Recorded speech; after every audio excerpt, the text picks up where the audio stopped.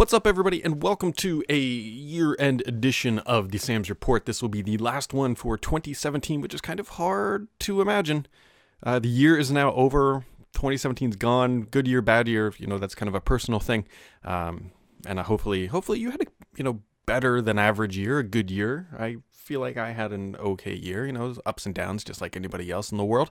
But as I like to do at the end of the year, this is the episode that everybody asks for at some point throughout the year.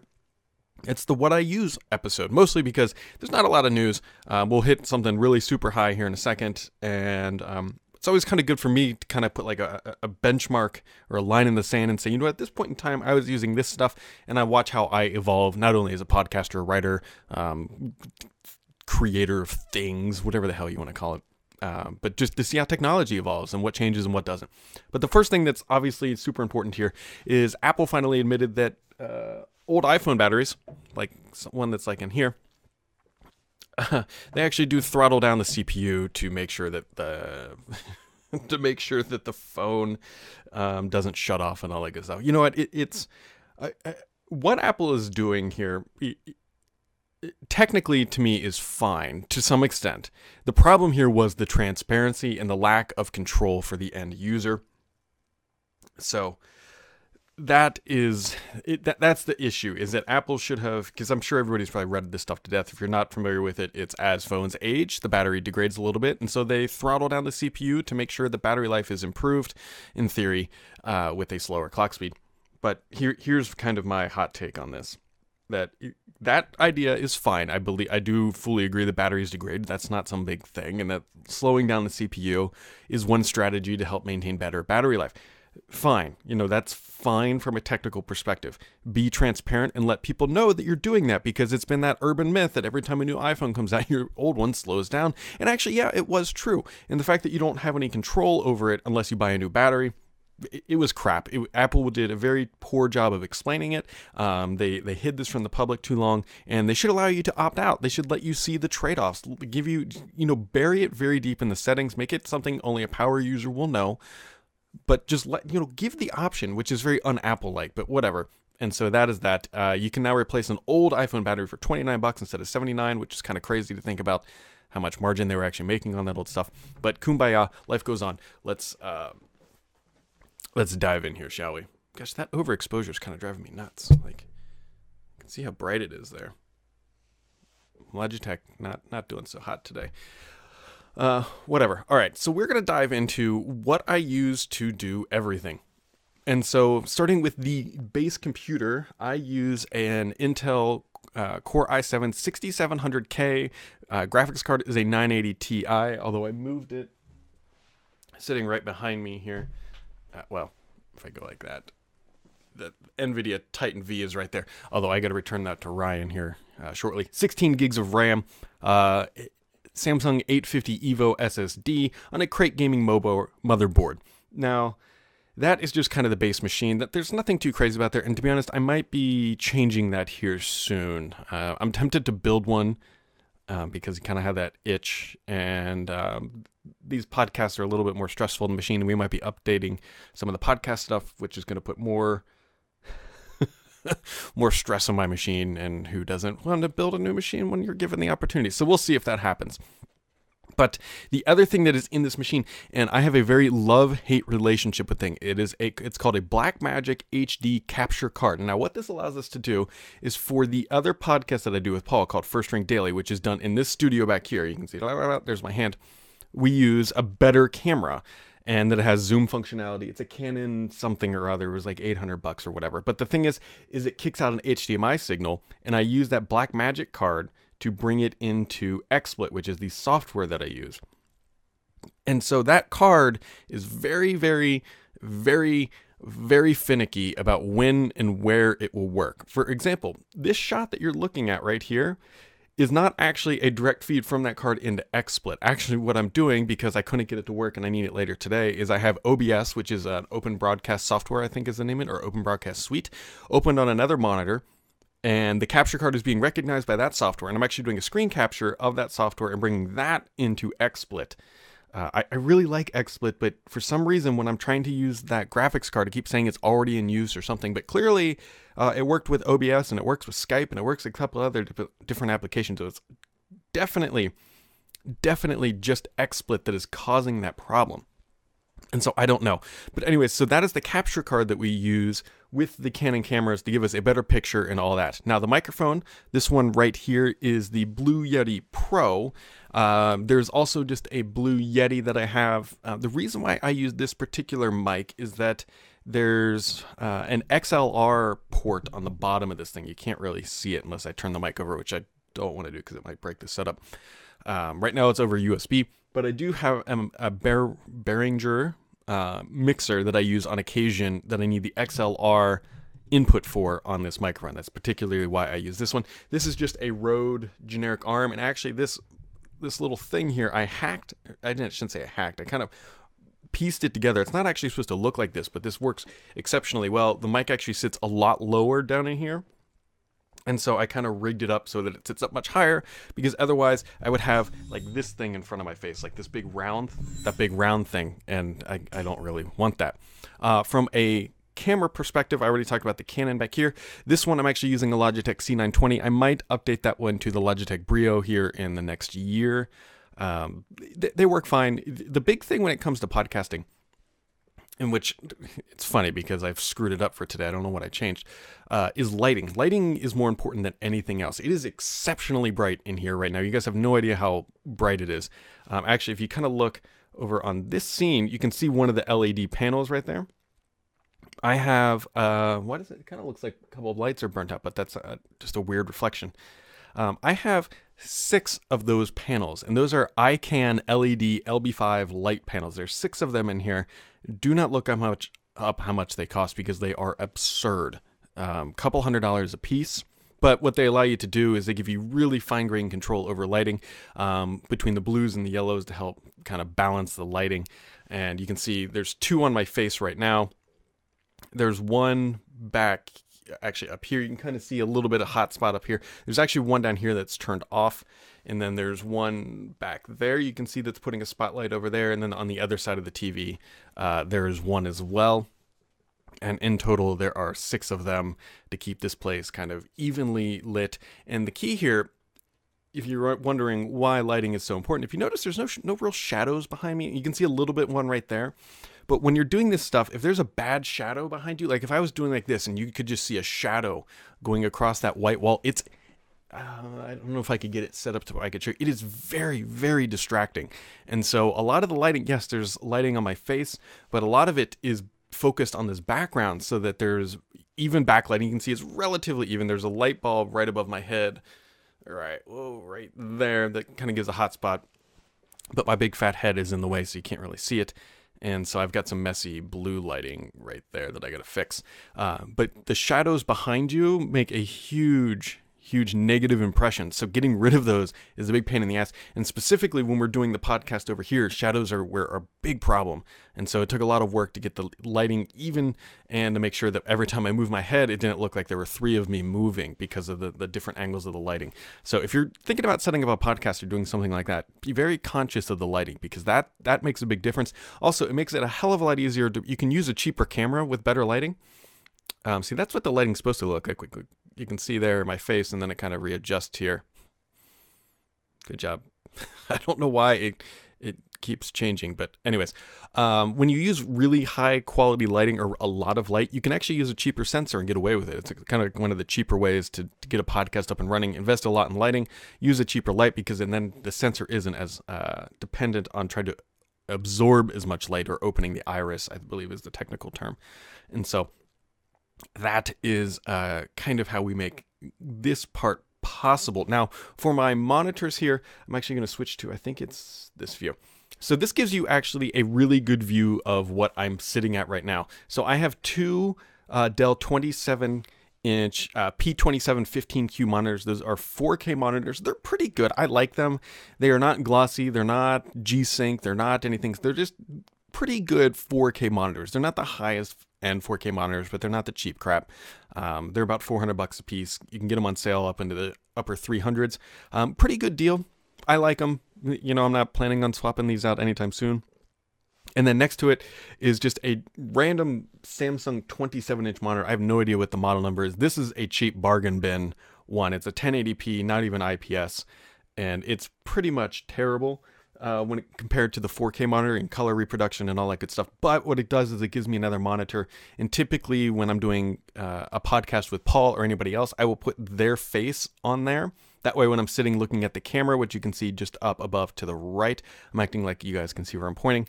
It kind of looks like I'm looking at him. Now, down below him, or below that camera, is an Amazon Echo Show. I don't want to say the name. And that's what I use to control all the lighting in my office. It is all Philips Hue based now. I used to use these iHome switches, but they became very finicky after about a year old, and I don't really recommend them anymore. And so this whole entire office runs off of Hue lighting. And then next to it is the I gotta be careful here. The Microsoft smart speaker, I don't want to say the name because it'll activate it, from Harman Kardon that I use just on occasion as well. Next to that, you can see one of the LED lighting panels. Up in the very top above that, you can kind of see the bottom corner of one. Then there's the Xbox One S. There is the Surface Studio. Actually, that looks like the Full House kind of background, but it's actually just the screensaver. And then that's the standard, let's see, Surface Studio keyboard, the Surface Dial. And then I have a Surface Pro right there. And next to that is the DJI Osmo Mobile, which is what we use for on the road behind the scenes footage, because it's a gimbal. It keeps things relatively stable. I'd like to upgrade that at some point too, but there's a limiting factor called money involved here. And then so this is the view from that other podcast desk. That is a Surface Book 2, 15-inch. And then you can kind of see just the rest of my messy-ish office about where I am sitting right now. And so, okay, so that's kind of a quick look at the hardware, but all of this comes together in what is called the magical world of software. And so the primary software that I'm using right now is what's called XSplit. I believe you can get it free for a little bit. I end up paying, it seems like something like $30 every 3 months or something like that for it. I might be switching over to OBS. We will see, just because it seems to, work a little bit better with the Blackmagic. Although I do have a strong love for XSplit because I know it very, very well. And what XSplit allows you to do is allows you to pop in things like this. So you can see it kind of does a nice little fade in there. I'm trying to see, it makes switching scenes between everything very, very nice and easy when it wants to play nice. It is like any other quality piece of software. It is finicky. Now what you use this XSplit software for is this streams it out to YouTube. And so what I have on my monitor right now is dead smack in the middle is me looking at my own face. That's how I know I keep becoming overexposed. And then on the right I have docked is YouTube, so I can see the chat room and make sure that I'm not screwing anything up, hopefully, in theory. And then on the left, I use OneNote. I use OneNote for all the notes for the show. Paul and I also use it for First Ring Daily, and I know that Paul and Mary Jo also use it for Windows Weekly. It's just a very easy way to do note collaboration. Nothing real fancy here, generally just a bullet point list of what I want to run through and things to talk about. And so XSplit, it's very easy to launch something like this. You can go get a Logitech C920, you don't even need a microphone, although I highly recommend not using the built-in webcam one because you'll sound like you're in a cave. And then XSplit and YouTube, and you've got a podcast. And so I throw everything up on SoundCloud, which actually, in hindsight, I shouldn't have done.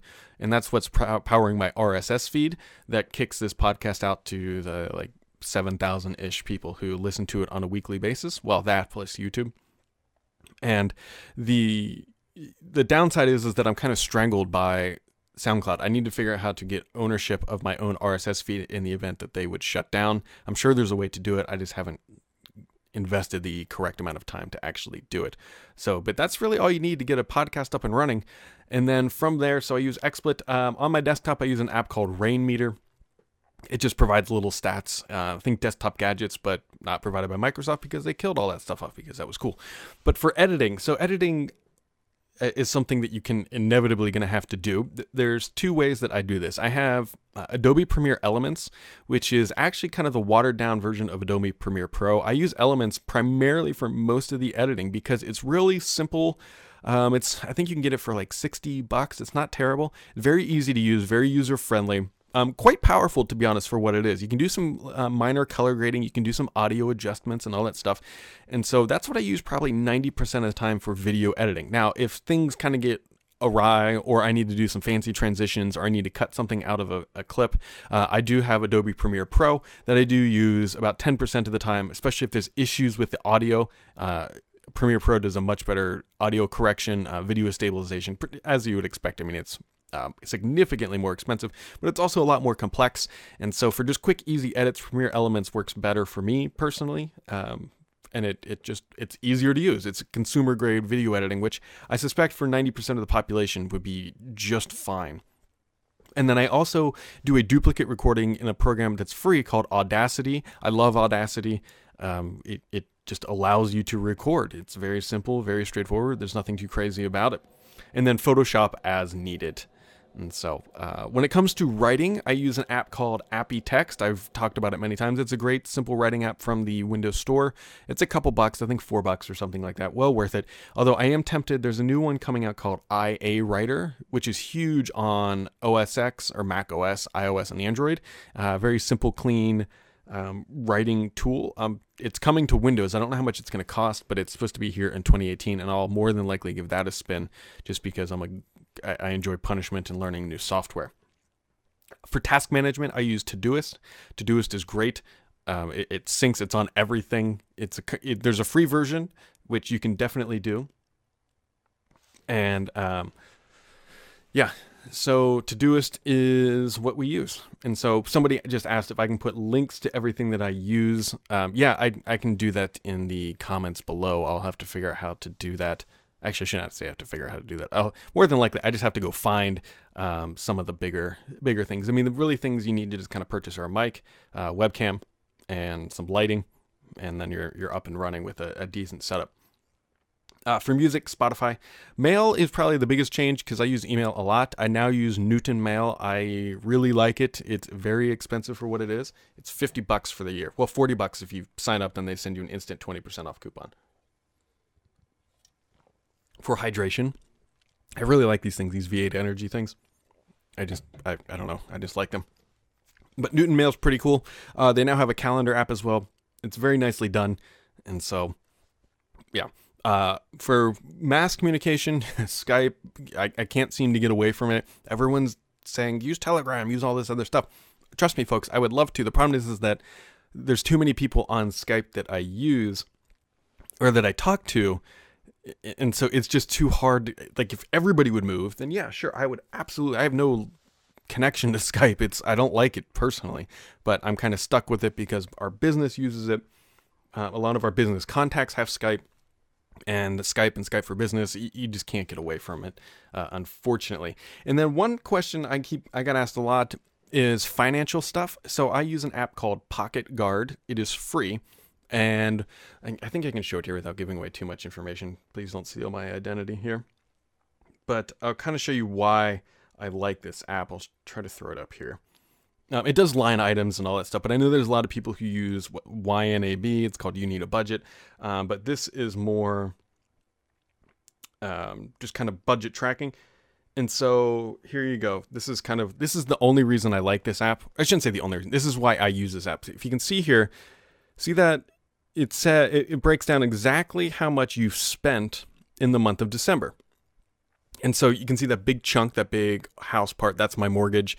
And then it kind of breaks down your other types of expenses. So really what I was looking for in a financial app was to say, okay, how much money am I spending in total? Just as a high level 50,000 foot view, how much of that is going to food? How much of that is going to entertainment? How much of that is going to gas and all that kind of stuff? And this does it exceptionally well, and it's free.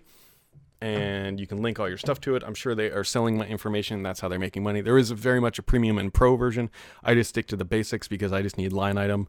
And essentially at the end of the month, I want to look and say, okay, here's where all my money went. And it's called Pocket Guard, and it does that. And so I posted up on Twitter.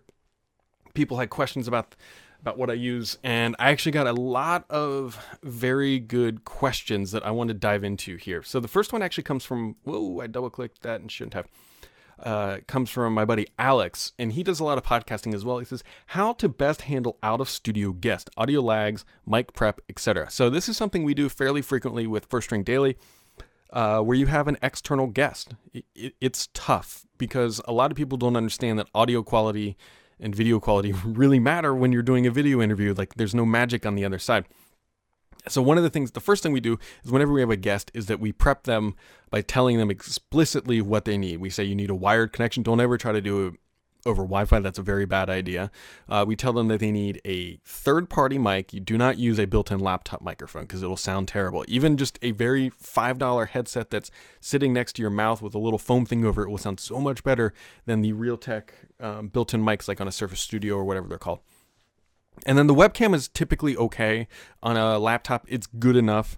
But really, the angle is the bigger thing. What you can't see here, actually, you can kind of see it here, actually, is you can see how much higher, if you look at my monitor, if you can see how much higher the webcam is than my monitor, it's kind of hard to see there, but it's about 5.5 inches or so.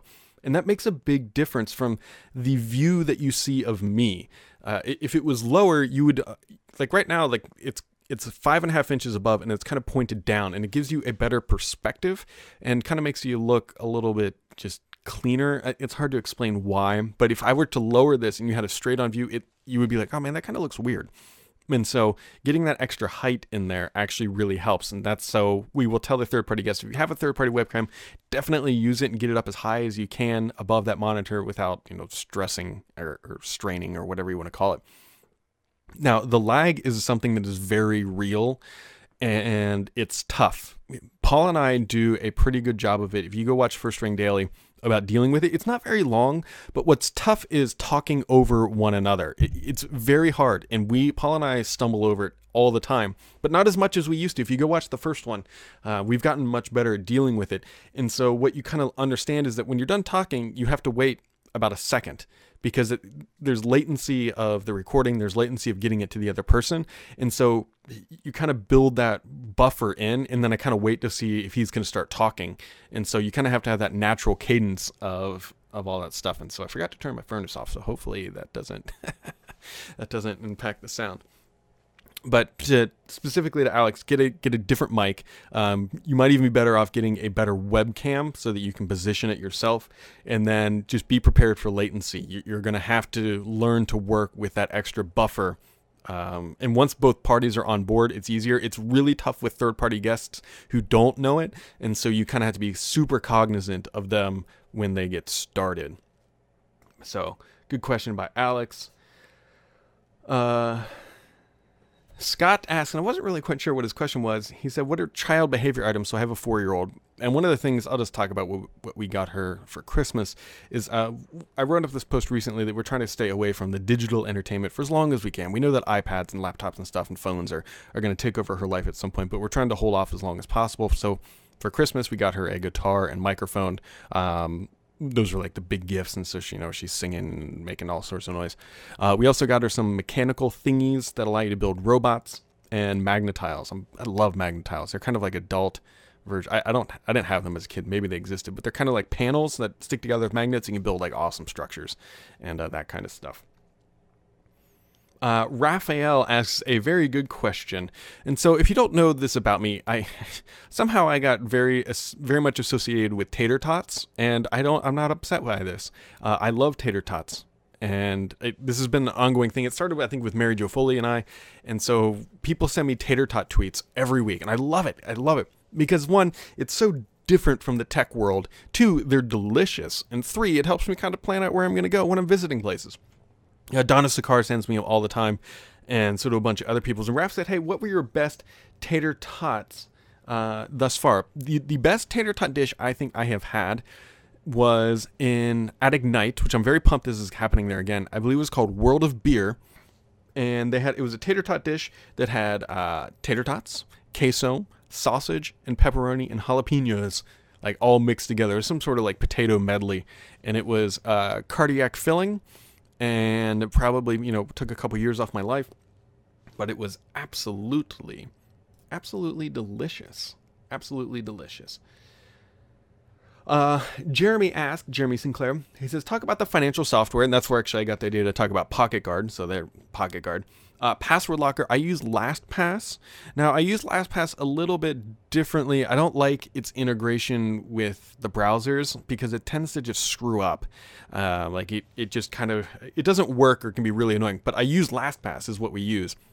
And so I typically just keep a tab open with LastPass, log in when I need to, go find my password, copy and paste. I know there's better ways to do it, but every time I try to use the browser extension, it just seems to not work perfectly.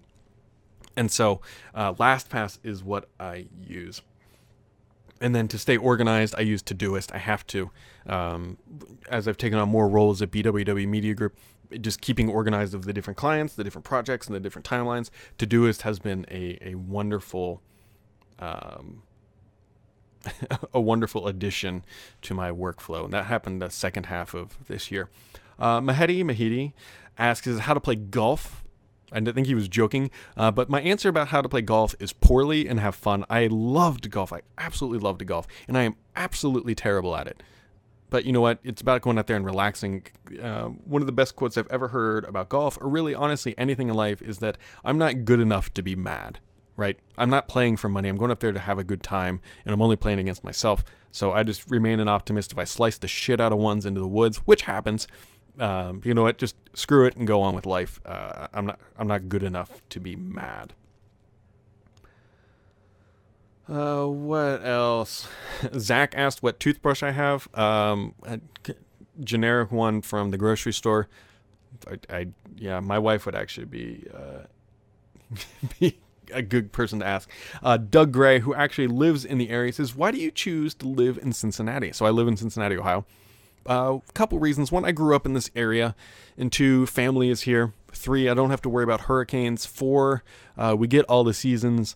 But I can't really say I live here for the professional sports teams. Big Bengals and Cincinnati Reds fan, and both of them have been terrible the past few years. But it's more realistically, it's a cheaper area of the country to live. Families here. I like the area. We get snow. We get a lot of sun. We get all the seasons. And that's really about it. We have a great airport, actually one of the best in the country when it comes to regional airports. And so it just kind of works. Would I like to live on a beach? You better believe it. Do I want to deal with hurricanes? Nope. Nope. What were some of the other questions? KL asks, what mixed reality headset do you use, if any? I don't actually have one. I had an HTC Vive for a while, and then when I caught wind that Microsoft was going to build their own stuff, I sold it. And to be honest, I don't really miss it. Like, I'm a big gamer. I mean, I've got an Xbox right back here, and I play PUBG, which PlayerUnknown's Battleground, all the time. And so I haven't really found a killer need for a mixed reality headset yet. I'm sure I'll pick one up at some point, but that day is not today. Rob Falcon asks us, how do you determine what beer you're going to drink on Friday night? Which is actually a very appropriate question. I'm going out with some buddies this afternoon at 3 o'clock for some it's called Pies and Pints. It's a new place in the area that has craft beer and pizza, and we're going there. I generally stay on the lighter side of beer. Actually, I drink quite a bit of scotch when I am out at a restaurant or whatever, but I do enjoy craft beer quite a bit. I generally enjoy things that are a little bit more clear because they're not as heavy on the body, and I'm not going to get as bad of a hangover. And so that's kind of it. Joe Timmons asks, he says, cryptocurrency. So here's more information about my life than you probably care about. I have a very strong financial background, an undergraduate degree in accounting. I have an MBA. And I haven't bought a single cryptocurrency. I'm not saying that they're bad. I'm not saying that it's not the future. I'm not saying that they're nuts. But here's the thing. You have a decentralized, unregulated monetary tool that is prone to manipulation, and your investment is not guaranteed or backed, or if somebody steals it or if the site goes down, you are not protected. So it is an absolute gamble when you buy a Bitcoin, because if your exchange like Coinbase goes offline, or Mt. Go, as it actually did many, many years ago, Mt. Go completely collapsed and everybody who had Bitcoins with them lost them. There's nowhere to turn. There's no help, unlike the stock market or anything else like that. Are people making money? Yes, there are. There's people making tons of money, and you have to do your own diligence. And for me, a currency that can be manipulated by anybody at any time with any amount of money, well, I should say any amount of money, with a large amount of money, is not something that I really want to be a part of. It's a riskier bet than anything else you can do when you're trying to make money. And so the rewards are massive, but the risk is also very, very high as well. So if you get into that, you're just know that if Coinbase decides to steal your stuff, you're out of luck, because it's, again, unregulated markets. And I'm watching it very closely. I find it fascinating. The BitLedger stuff is actually very interesting as well. I think, to me, with a financial kind of geared brain, that side of my life is the more interesting part of Bitcoin. Streaming setup, I covered that. I'm using XSplit to YouTube. PC versus Xbox, choice for gaming. So here's the thing. Xbox is an easier way to game. Absolutely. You just download a game, you pick it up and play. PC is much more... you're going to get better graphics, better performance, better gaming experience if you like keyboard and mouse. But it's also not a level playing field. People can have better specs, better connections. Well, I guess connections is an issue there. But Xbox gaming is a simpler world when you just want to pick up and game and relax. PC is much more competitive. It's much more detail oriented, because you need to make sure you have the right specs, resolutions, and all that stuff. And so I think I enjoy Xbox gaming more, but until PUBG, which is my favorite game right now, is a great experience on the Xbox, I'm going to be playing on the PC.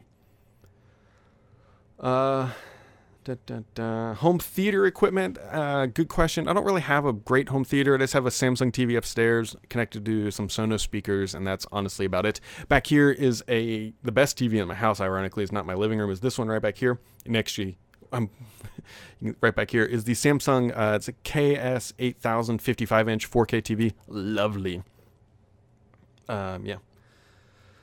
And then keyboard and mouse. Current keyboard is current mouse, I should say, is a Logitech G. I think it's 502. Can I get this up here? You can kind of see it here. It's a wired mouse, gaming mouse, great mouse.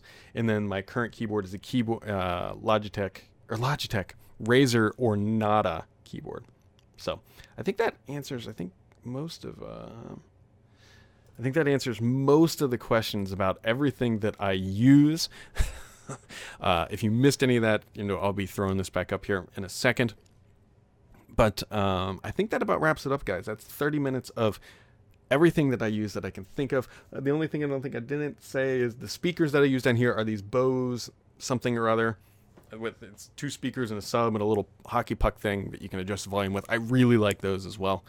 And so I think that about does it, folks.